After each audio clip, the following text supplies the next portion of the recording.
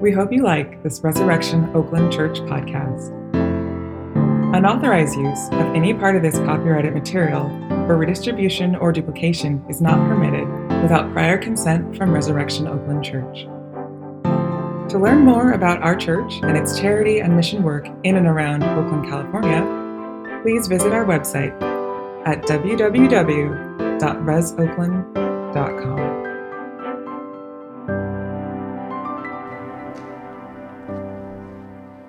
A reading from John chapter 20.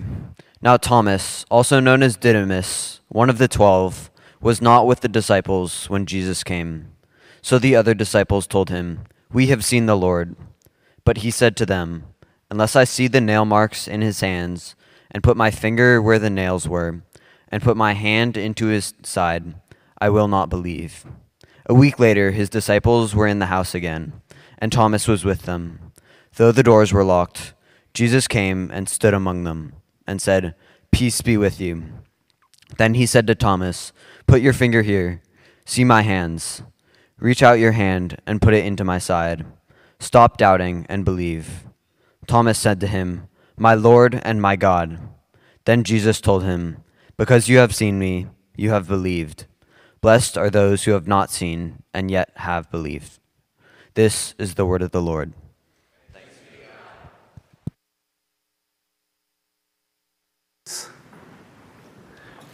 Let me pray for us for just a moment. Father, we come now to your word, and we need to hear from you. We don't just gather in this room this morning because we need words of inspiration. We certainly don't need my wisdom or my words. We need to hear from you. And so we pray now that you would come and speak to us. Speak to us wherever we find ourselves this morning, full of joy, full of sorrow, full of belief, full of unbelief, full of despair, full of loneliness, full of tears and sadness that no one else in this room knows about. God, would you come and meet us now, we pray, and speak to us in such a way that our lives would be changed. We pray this in Christ's name. Amen. Well, we are in a series called Encountering the Risen Jesus, and for the next couple weeks, just after Easter, we're looking at these different encounters that people have in the Gospels with the resurrected Christ. And the question that we are asking is, what does the resurrection actually mean for our lives? How does it actually change us? Easter is not just meant to be something that you go to and forget about. It is meant to be something that changes your life. And in today's passage, we read about Thomas's encounter with the resurrected Christ. Now, who's Thomas? Thomas was one of the 12 disciples.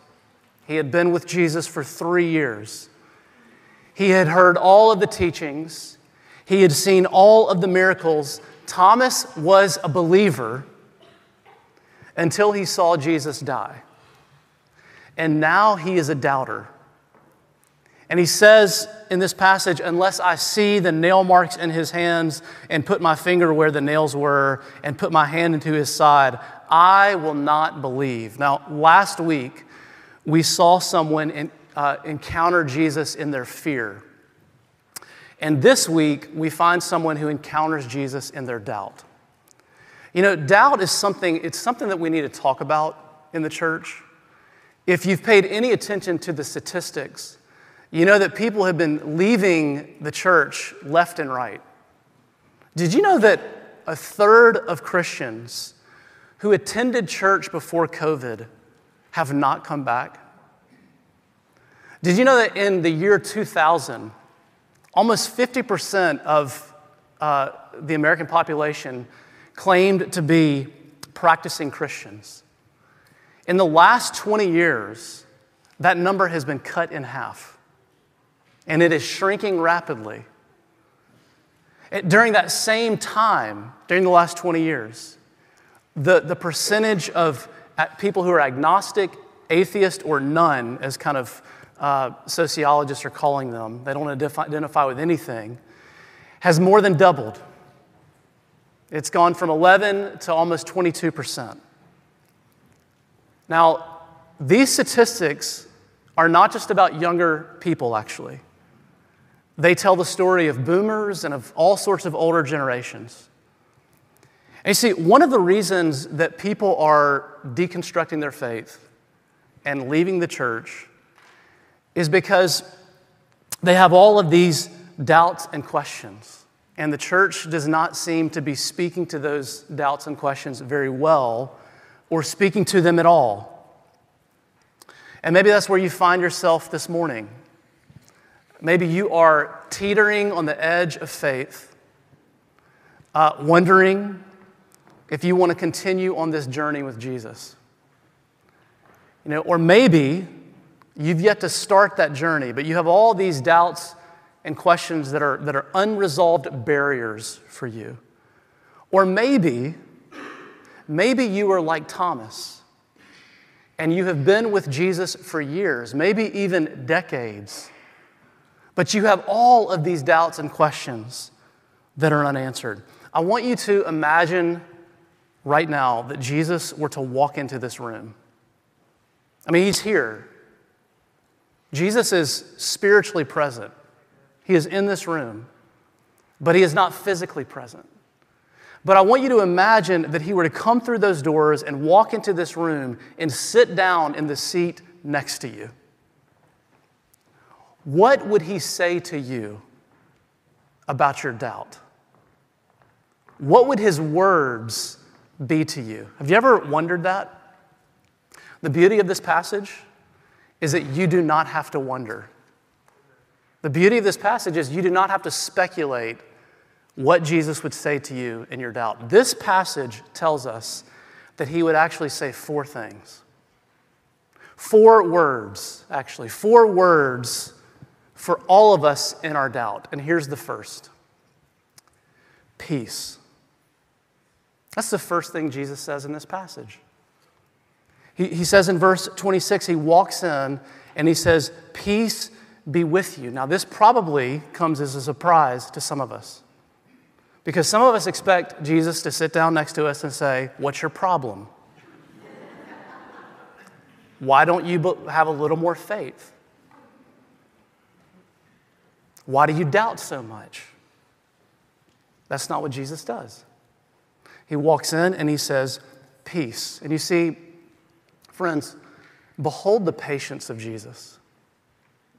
Jesus does not condemn you in your doubt. Jesus does not shame you in your doubt. Jesus offers you his peace in the midst of your doubt. He is patient with us. And you know why Jesus is patient with us in our doubts? And notice that I'm saying our. The pastor is not immune from this. I've been a Christian for almost 3 decades. I spent 4 years in grad school getting what is called a Master's of Divinity. I think that is the most hilarious title in all of education. A Master's of Divinity. You know everything there is to know about God. Actually, no. You come out with all sorts of questions and answers.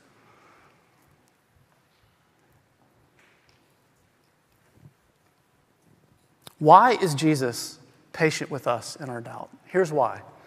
Because he knows that doubt is a normal part of the Christian life. He knows that for every Christian, doubt is not a matter of if, it is a matter of when. And sometimes people think that when they become a Christian, they will never doubt again. Wrong. And that's very dangerous. Because when doubt comes, if that's what you think, when doubt comes, it can send you into a spiritual tailspin. You think, well, if I really was a Christian, if this really was true for me, I would not be doing this. Friends, but nothing could be further from the truth. If you read any Christian biography that has withstood the test of time, you know what you find? You find story after story after story of people who doubted. I'll give you just one example. It's the true story of a little girl named Agnes. When Agnes was a little girl, she used to write in her journal all the time about how she wanted to love Jesus, how he had never been loved, and how she felt like God had a special calling on her life. And then as she grew older, you know what she did? She sold everything that she had, and she went to live and to minister amongst the poorest of the poor. And she continued to journal in those adult years. And you know what was in her journal? A lot of sentences about doubt. I'll give you just one example. Here's one. Terrible sense of loss. Untold darkness. This loneliness, this continual longing for God, it pains me deep down in my heart. Darkness is such that I really do not see. The place of God in my soul is blank. I feel that He does not want me. He is not there. Sometimes I just hear my heart cry out, "My God," and nothing else comes. And the torture and pain of doubt I cannot explain. Now, it might surprise you to learn that the person who wrote those words was Mother Teresa. She spent her life serving God and others. And her life was riddled with doubt. And so is basically every person in the Bible. You know what the Bible is? It is a book full of people who doubt. All of them. Abraham, Moses, David, every single one of the disciples. In fact, in Matthew chapter 28, when the disciples meet the resurrected Christ, Matthew says that when they saw Him, they worshiped Him, but some of them doubted. I mean, do you hear that tension? It is not worship or doubt. It is worship and doubt. It's not belief or unbelief. It is belief and unbelief. Those two things are not mutually exclusive. They exist side by side in all of us. We are all like the man in Mark chapter 9 who cries out to Jesus, "I believe, help me in my unbelief." I mean, aren't you glad that John puts this story about Thomas in his gospel?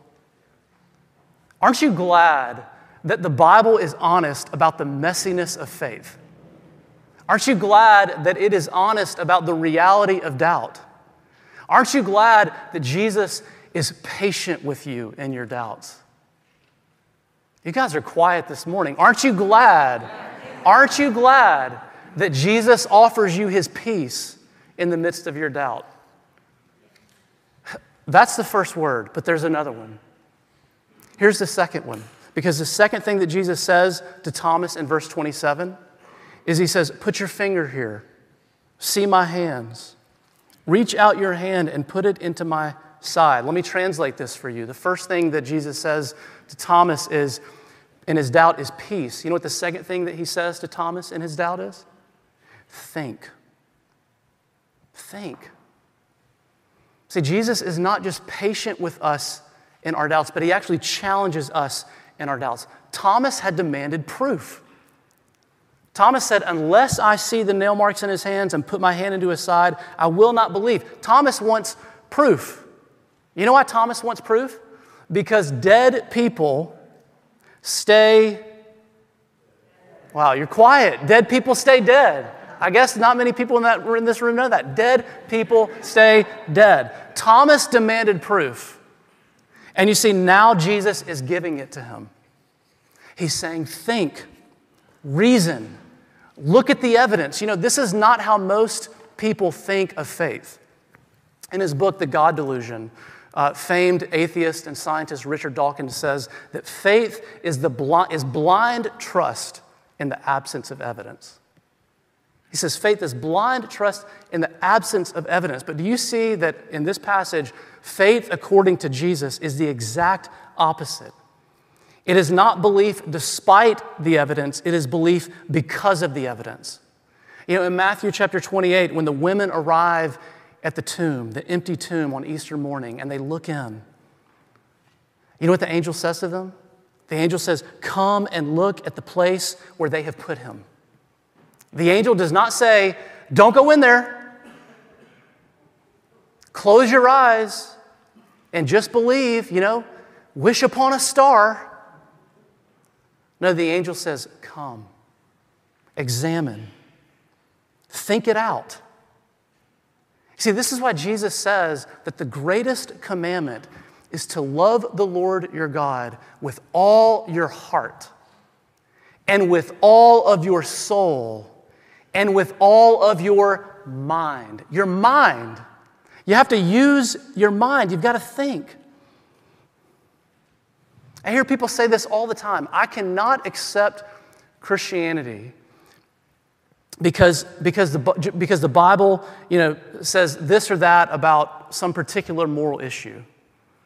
Or I can't accept Christianity because, I look at the church and I see all these hypocrites who are in it. Let me ask you a question. Just because the Bible says something that rubs you wrong, and just because people do really dumb stuff in the church, does that mean that therefore Christianity is not true? Does that mean that therefore Jesus could not have been raised from the dead? Of course not. See, if you're ever going to deal with your doubts, you're going to have to do the same thing that Thomas did. You're going to have to look at the evidence and think, and you're probably saying, well, how am I supposed to do that? Because Thomas could see Jesus, and Thomas could touch Jesus, and I can't do that. No. But there was actually something that Thomas should have done before all of that. The text tells us that this is the second time that Jesus appeared to the disciples. Thomas missed the first appearance 7 days earlier. And so that means that for the last 7 days, the disciples have been saying to him, Thomas, we saw him. We touched him. He is alive. And Thomas is saying, I don't believe you. You see, Thomas was in the exact same place that we are today. He had access to the exact same thing that we have access today. What is that? The eyewitnesses. For him, they were alive. For us, they're now written down in the Gospels. They are recorded. You say, well, how can I believe something that was written down so long ago? Let me ask you a question. How many things do you believe happened in history that you actually saw? Do you believe that Columbus sailed to the Americas? Do you believe that Caesar was emperor of Rome? Almost everything that we believe from history is because of eyewitness testimony written down by reliable authors. And I wish we had time today to go into all of the reasons that scholars say the Gospels come to us as historically reliable documents. And there are all sorts of reasons to believe that this actually happened, that what they're telling us actually happened. We don't have time for it today. But if you want to deal with your doubt, you've got to immerse yourself in the eyewitnesses. You've got to immerse yourself in the Gospels, in Matthew, Mark, and Luke, and in John. You've got to read these things. You've got to think. You've got to wrestle. You've got to see, and then see what happens. And one last thing on this. You cannot do this alone. You cannot do this alone. Thomas missed the first appearance of Jesus. He was not with the disciples. You know where he was? He was all by himself. He was isolated in his doubt. This is a recipe for spiritual disaster. I have seen this so many times as a pastor, that most people who walk away from Christianity do not just wake up one morning and say, I don't believe anymore. No, it is more like a slow, gradual drift that comes on the heels of isolation and disconnection from other Christians. Do not make the same mistake that Thomas makes. Thomas lets his doubts drive him from Christian community. No, friends.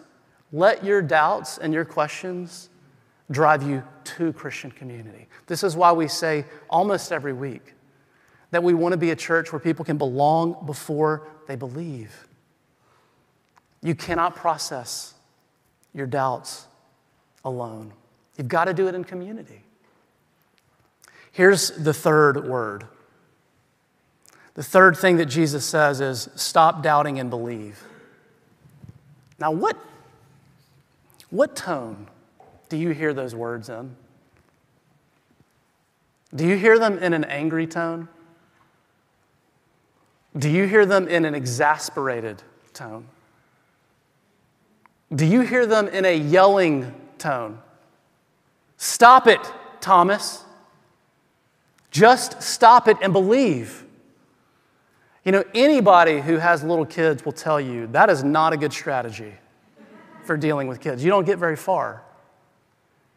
And, you know, we actually never grow out of that as adults. I mean, how well do you do when somebody talks to you like that? Does that have any effect on your life? Does it change you at all? No. And you see, some of us, we think this is how God talks to us in our doubt. But friends, it's not how God talks to you in your doubt. And it's not how God talks to Thomas in his doubt. And here's why we know that. We know it because literally in a single breath, Thomas's life is changed.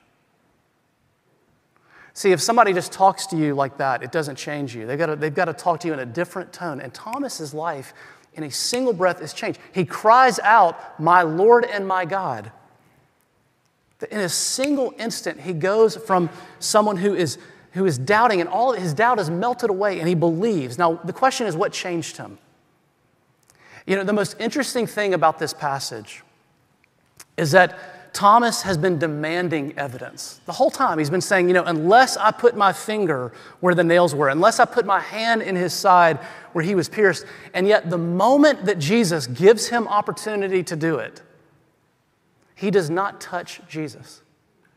The text makes no mention of Thomas actually doing it. I mean, isn't that interesting? On the one hand, Thomas, he's been demanding touching in order to believe, but on the other hand, he believes without touching. What's going on here? Here's what's going on. Our doubts are never as intellectual as they seem. They always masquerade as more intellectual than they actually are. Let me put it to you this way. Underneath our doubts and underneath our questions are personal experiences of pain and disappointment that cause us to wonder if God really is good and if God really does love us. See, that was the first doubt, by the way. The first doubt was actually in the Garden of Eden. And Adam and Eve did not doubt the existence of God. No, the first doubt was they doubted the goodness of God. They doubted the love of God. And you see, the question is what is going to get you and me to actually believe that God loves us and that we can trust Him in the midst of our pain and sadness that lies under the surface of so many of our questions? The answer is the same thing that got Thomas there is going to get us there. What got Thomas there? It was not evidence. It was not the evidence. It was not an intellectual argument. You know what it was? It was Jesus' wounds. It was the moment that he saw Jesus' wounds that his life was changed. You can tell a lot about a person from their wounds. I heard this story this week of a woman in Sweden. Her name's Emma Scholes, and she is the mother of 6 young children. One night in September of 2019, she woke up in the middle of the night, and her entire house was on fire. Her kids were trapped in their rooms. They couldn't get out. In the article that I read, she said, you know, I brought 6 kids into this world, and I was determined to get 6 kids out of that house that night. She single-handedly carried each one of them individually out of the house, each time going back in to get another one, each time having to shield their bodies from the flames with her own body. She suffered severe burns on 93% of her body. She has scars all over her face, all over her arms and her hands and her back and her legs and her feet. Do you know what her children will think for the rest of their life every time that they look at those scars? they will think, my mom loves me. And you see, this is what Jesus wants to do with us this morning. This is what is really going to heal our doubt. It's not sophisticated intellectual arguments that defend the veracity of Christianity. It's not that. What's going to get you to believe and trust God? It's when you see his wounds for you. It's when you see what he was willing to do for you. Not just at the risk of his life, but at the cost of his life, that he went through the flames of hell for you. And friends, he still bears those scars. These scars will be on our risen Jesus for all of eternity, for us to look at, as a visual reminder of the depths of God's love for you. You know, only Christianity offers you a God like this. Only Christianity offers you a God with wounds. Edward Shalito wrote a poem called Jesus of the Scars, and he says this: "The other gods were strong, but thou wast weak. They rode, but thou didst stumble to a throne. But to our wounds, only God's wounds can speak, and not a God has wounds, but thou alone." Jesus looks at you today, and he says, believe. But he does not get you to believe by arguing you out of your doubts. He gets you to believe by loving you out of your doubts. He gets you to believe by saying, look what I have done for you. And that's why he invites us to this table, actually. This table is where we hear the fourth and final word of this passage. What is it? It is the word blessed. Jesus says in verse 29, because you have seen me, you have believed. But blessed are those who have not yet seen and yet have believed. Who is Jesus talking about here? He is talking about anyone who would believe in him after his ascension. See, if you are a Christian, he's talking about you.